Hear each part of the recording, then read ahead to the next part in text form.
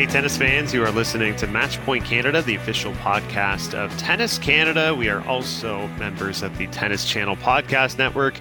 I'm Ben Lewis, joined alongside Mike McIntyre. This episode brought to you by Hotel X Toronto. And Mike, we are halfway through our ladder tournament for the Sunshine Double, the Miami Open, as this sort of hardcore block of the season comes to a close. And so far, fascinating tournament with big names advancing. And if we start on the women's side, I mean, the biggest name out in Iga Swiatek, who withdrew before things began.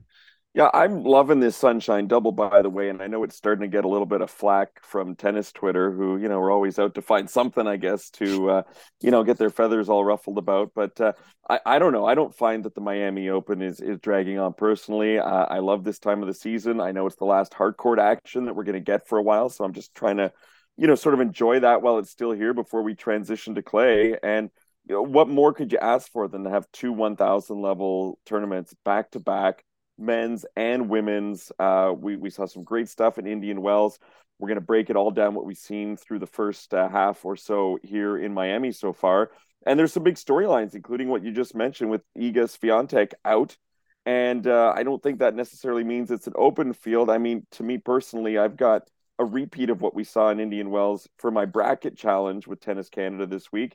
And that is Rybakina against Sabalenka again, which as it stands right now, as we record this on, what day is it? Monday? On Monday night, that could still happen.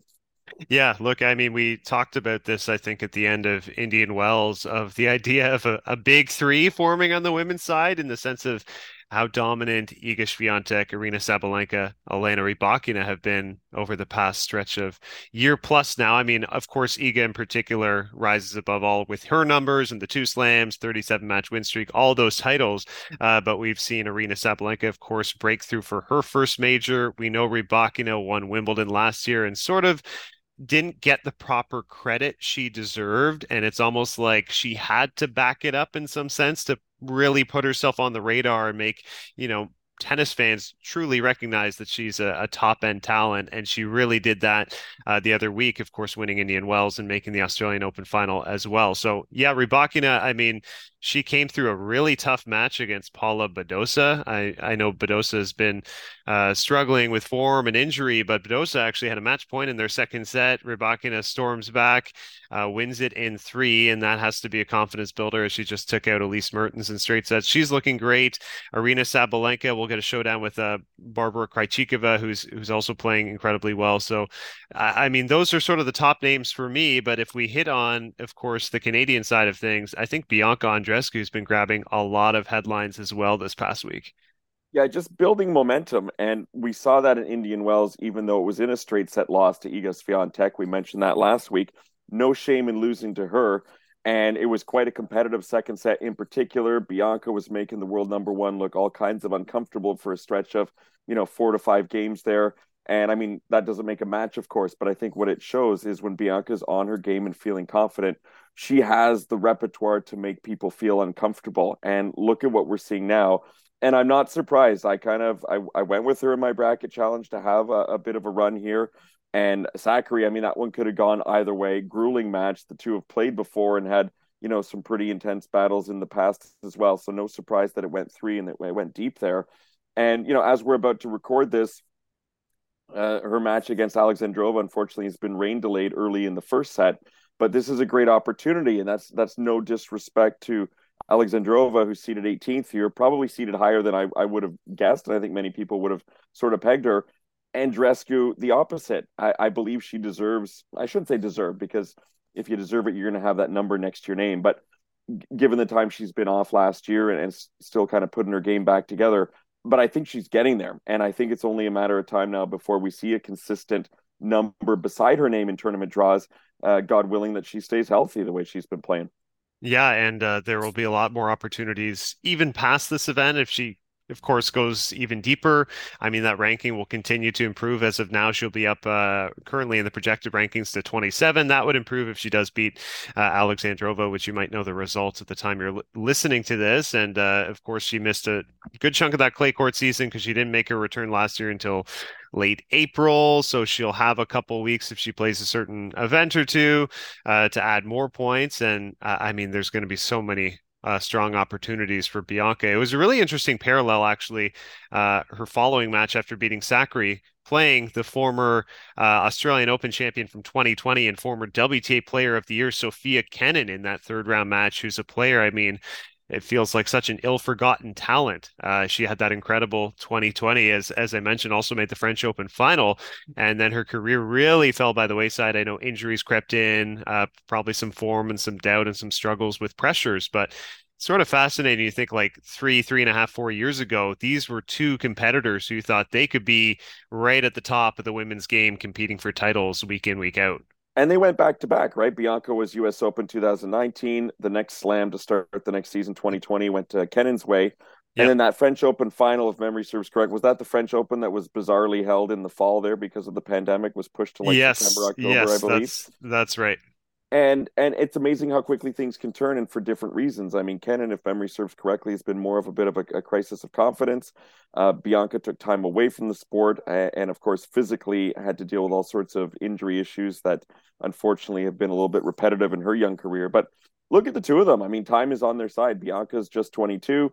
Kenin, I believe, is 24. They still got so much time ahead of them to work things out. And, we look at some of these young talents and perhaps because of what we kind of grew up with, seeing younger players like, for me, Monica Seles, who at such a young age, had a real grasp on the number one ranking for such a long time. Maria Sharapova had such success so early on. Serena, Venus, Martina Hingis. We don't get players who have that success early on and are able to consolidate it as much as we had back in the day. And I think partly that's because the depth of the tour is so much more. And I also think that, maybe the pressures today weigh on players a little bit more. That's just my opinion, with Mhm. social media and things of that nature as well, and all that they've got to deal with behind the scenes.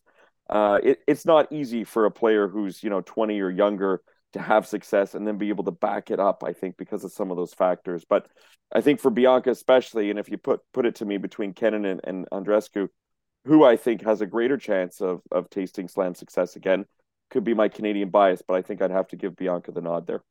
I think most people would definitely agree with you there. At least good for Kenin to kind of boost that ranking again. She's going to get back inside the top 150. So for her, much longer way to go, but she clearly belongs in that WTA sphere playing top tournaments. She's capable of beating these players still and competing.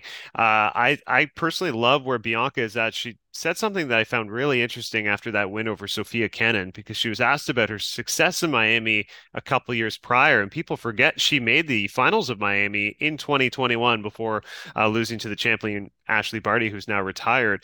But Bianca basically revealed, during that tournament in 2021, she was not enjoying herself or enjoying her time on court. And I thought that was very revelatory in terms of probably her mental state throughout that season.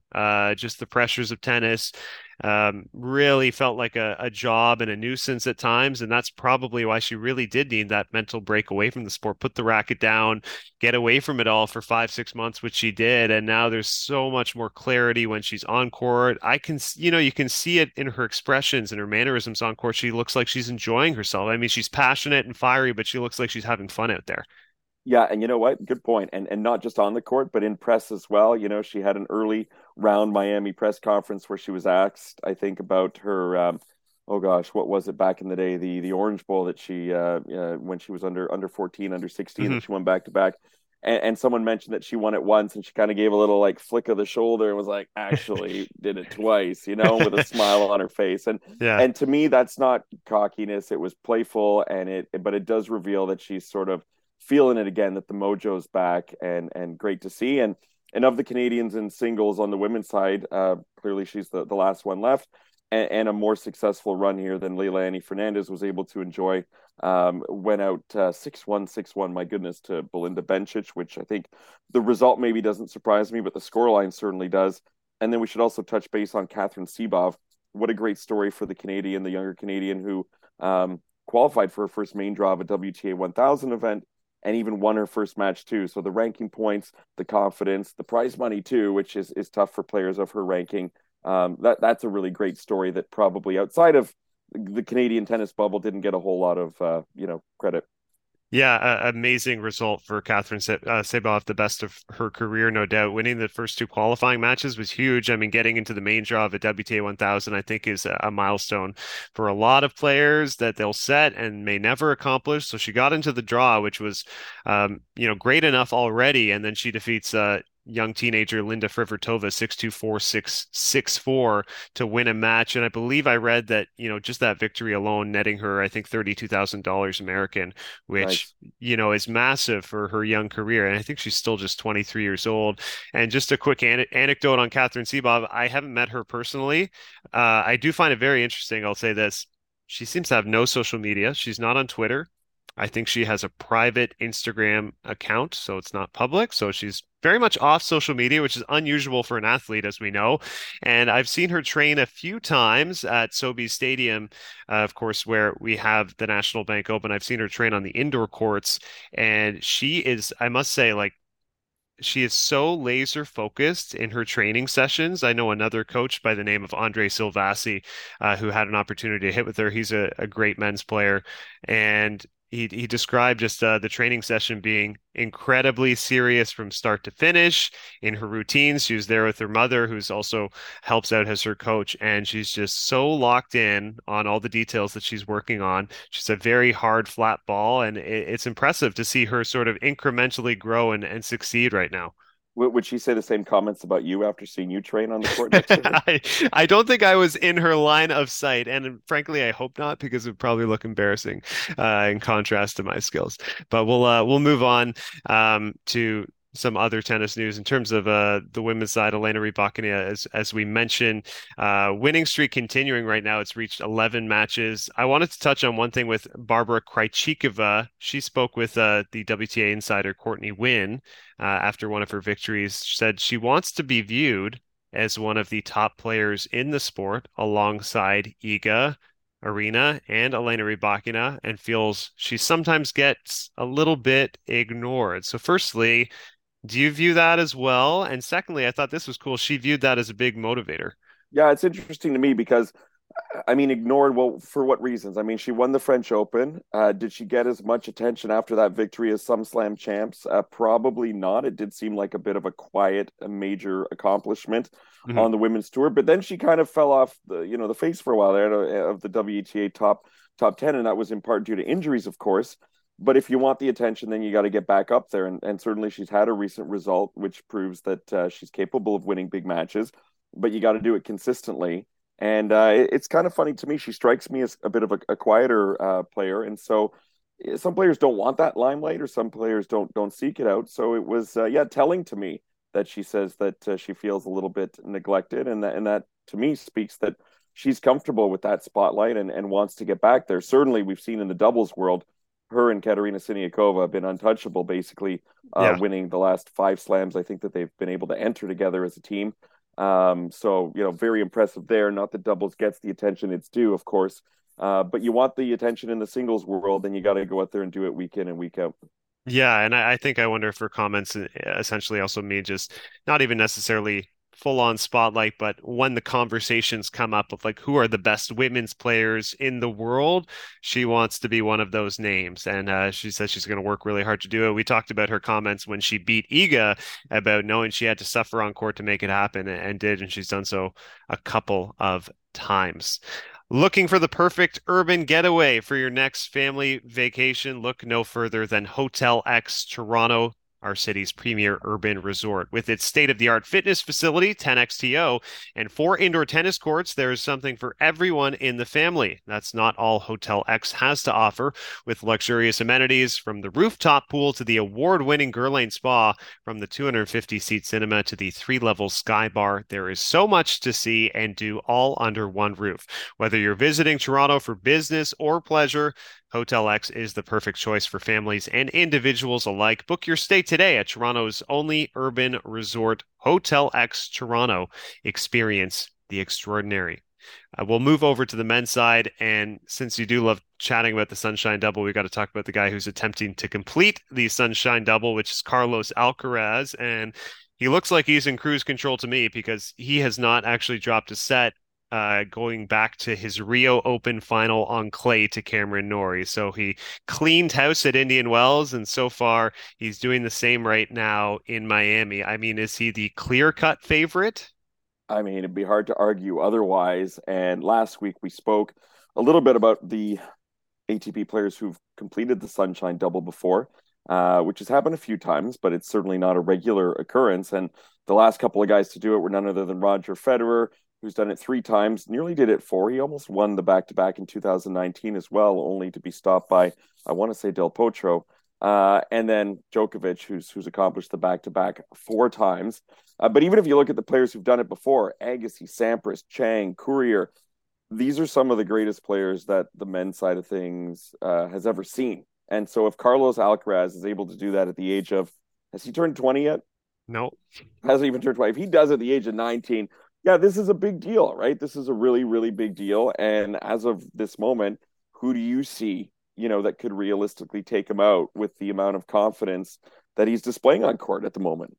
Yeah, I still, well, firstly, I want to see if Medvedev is able to go back to the drawing board. If he did get a rematch there, can he maybe figure some things out? Maybe things would play out a little bit differently. I think Miami, the courts play a little bit more quickly than Indian Wells, and we know Medvedev did not seem to particularly like the speed of the court at Indian Wells. So is that a factor?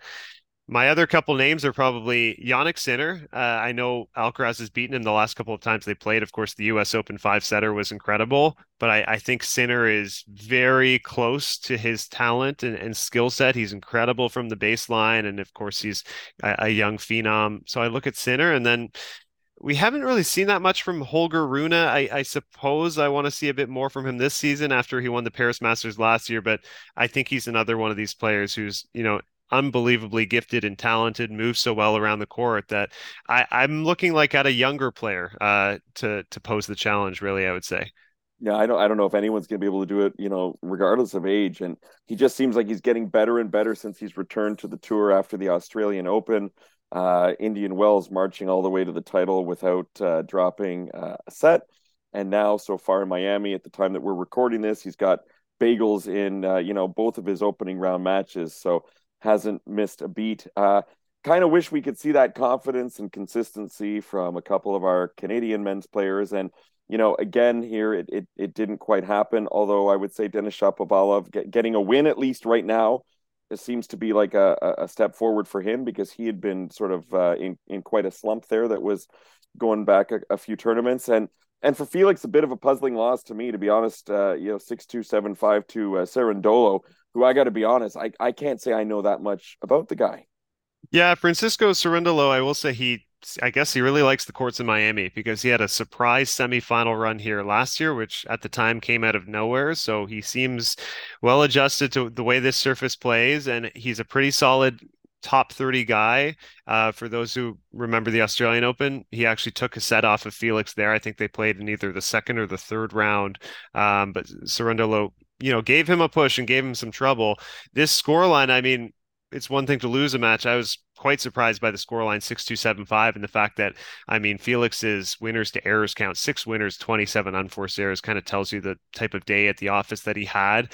I suppose the positives, like he played really well at Indian Wells the previous week, and this is probably his worst match of the year. I would say for Felix. Good match from Cerundolo's side, but really nothing was working for Felix. And the good news for Felix is we know as we do switch over to clay courts that he's always been quite comfortable there, that he's made ATP finals there, that he's grown up as comfortable as a Canadian can be, I would say, on the red dirt. So I think he could still have a very meaningful swing on the clay over the next few months. But Denis Shapovalov, I don't feel as confident to say that about, obviously, despite the fact that he has had a couple of notable clay results in his career, but not known for it consistently. And I think that's Mhm. the word that we're looking for with Denis is it get to some level of consistency because the way he's been playing, unfortunately, post Aussie Open, I don't even see him playing top 50 ball at the moment, let alone talking about getting back towards the top 10, which he flirted with last year. Yeah, we know he's a streaky player, but I just don't see anything trending, even in the losses, to say like, oh, well, he had some opportunities and it didn't click. I mean, against Taylor Fritz, he didn't have a single breakpoint chance. 6-4, 6-4, but I mean, it was a one-sided 6-4, 6-4. You're not talking about two incredibly tight sets where a couple points went Fritz's way. And I was just tabbing up the numbers here. Shapovalov hit 20 double faults over these two matches. I mean, that's alarming. Those That's are like 2022 Sabalenka numbers right there. Right. That's an alarming number of double faults, and particularly against Fritz, serving 47% on your first serve. I mean, that's just not a recipe that, as you said, I don't think those type of numbers are ever going to beat a top 50 guy. Maybe you get away with it against, okay, you get away with it against a Guido Pella, who's coming back, I believe, from a long layoff, or maybe you get away with it against, someone outside the top 100. But once we get, especially inside the top 50, the talent at this point in our ATP sphere is too strong that Dennis needs to find something else because it has not been trending well at all since the Australian Open. Yeah, absolutely agree. And maybe, off the court, time to switch things up just a little bit, get out of your Maybe. routine, get out of the, whatever it is that your usual is, just try and throw a wrench in it, so to speak. And Ben, there was one other thing I want to talk about in terms of off the court, and that's Mhm. some interesting comments from American Frances Tiafoe this week, kind of calling for tennis to shake it up in terms of what they allow fans to do in the crowd, more fan interaction. He was talking about maybe letting fans, talk through. I don't know if he meant through points or just a little bit louder as the games were going on, and make it more of a basketball type of environment. I mean, how many sports do we know where you can hear a pin drop while the players are going at it? And that would certainly bring more fans to the sport, because I think it gives off a little bit of the elitist kind of vibe that, oh Mhm. yeah, you can't make any noise at a tennis match, you got to be so prim and proper. And that doesn't just seem to jive with how sporting events and how sports try and market themselves these days. So I mean, I'd be for it, but I just don't know how the majority of tennis fans would react. I don't know if there's that many that would completely align with what Francis is calling for here. Yeah, and forget how tennis fans would even react. I mean, how would other tennis players, how would his colleagues react? And, they're used to a particular environment. Would they No, that's what I meant. embrace? Sorry, that's what I meant. Yeah, Is how would okay. tennis players? Yeah, yeah. How would Yes. tennis Yeah, players react to that? would they embrace the change? I mean, that's a good question. I'll say like when we've had tennis at the Olympics, I remember watching Rio Olympics matches, one between Del Potro and Nadal, in Rio. That was like one of the most electric matches I have ever watched in terms of fan engagement. It was incredible. And of course, it was like a 7-6 in the third thriller. And there was like, I guess, enough silence when they're just hitting their serve, but then like the tension, you can feel it. We know what night matches are like at Arthur Ashe, and I believe Tiafoe commented on that in his remarks. And I Davis love that. Cup and Billie Jean King Cup, we've Yes, seen some great for international sure. ties, right? Yeah, I love all of that. I guess the problem, and this sort of exists like in golf, right? If you have complete silence and you're about to hit the ball and then that one like peep comes out, that's the big distraction. Whereas say, you're playing basketball and it's just sort of permanent background noise, it's not really distracting at all. You're just getting used to that environment. So I suppose if there's sort of permanent sort of mutterings and hearing everything, when it's so silent you can hear a pin drop and someone coughs or someone calls out, that's when tennis players are the most flustered. And And so tennis, as opposed to a team sport, of course, it's all you out there. There's no team. exactly. You're taking all that pressure on your shoulders. Look, even players like Agassi and Jimmy Connors and John McEnroe at times would lose it on fans who were Yep. being too loud. And those are the players who you would think would totally be able to roll with it and use that energy to their advantage. Of course, it's one thing when you're receiving, the support of the crowd, and another when they're against you. So, but I'm all for exploring this. When it comes to changes in the sport, this is one that I'm fully up for having some dialogue with, and I hope it's something that people are more open to. I guarantee at some point in the future we're going to see a tennis environment that changes from what it is today, because I don't think tennis has the choice. Unfortunately, I think it's going to have to adapt in order to, maybe not survive, but definitely in order to thrive moving forward. Yeah, 100% agree. Just as we wrap up quickly, credit to our guest from last month who I spoke to, Christopher Eubanks, getting the biggest win of his career, defeating Borna Coric in singles in Miami, and he's on the cusp of the top 100. Great result for him. I saw this just a little bit on social media. We'll touch on it quickly. Juan Martín del Potro back training and wants to play the U.S. Open. I have to say, I was absolutely shocked to read this. I had written him off, thinking his career was definitely done, especially watching him in the previous year, wincing in pain and he couldn't run, but I guess he underwent another surgery. I mean, what are the odds we see him back in New York? I mean, if he's talking about it, it's obviously something he's, into. I had to click on three or four different links to make sure this wasn't just some sort of a phantom account that I was reading. It Hmm. seemed to me when I first read it like there's no way, because I thought it was pretty much a foregone conclusion and he had admitted that his career was wrapped up. But hey, if he wants to come back and give it another go, I don't know if he means just at the US Open or if he's talking about, hey, if he's feeling good, maybe, back on tour for a bit. But hey, why not? If he's up for it, who are any of us to say, not to do it? One of my favorite players for sure, and one of the nicest guys out there too. I mean, how many hugs between him and fellow competitors over his career that just speaks to his level of class. So, good luck, Juan Martin. I'd love to see it happen. Yeah, I would too. And we love when you guys tune in to us, guys. We will be back next time for a wrap up on the Miami Open. You've been listening to Matchpoint Canada, brought to you by Hotel X Toronto. Talk to you next time.